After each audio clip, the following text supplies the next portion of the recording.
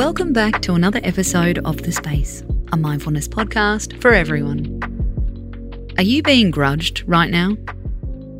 Is someone in your life holding a grudge? Do you think you deserve it?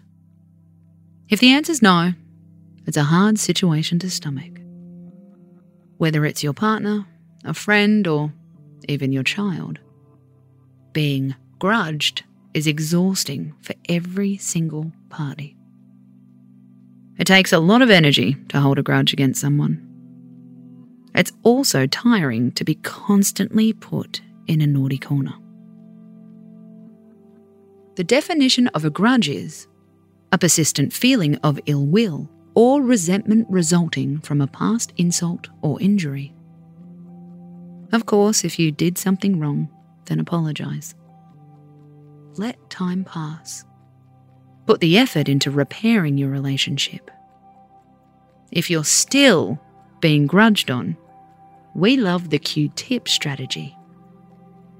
It's an acronym that stands for Quit Taking It Personally.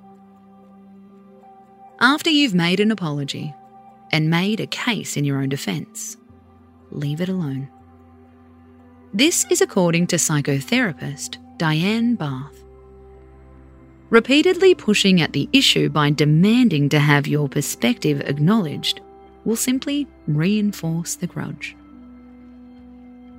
In many cases, a person holding a grudge will eventually let it go.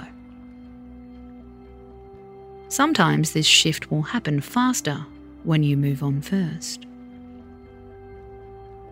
We chat a lot about attachment on this podcast, and this is a great time to practice. You can't change another person's mind. You can change your reaction. Be calm, be humble, be patient.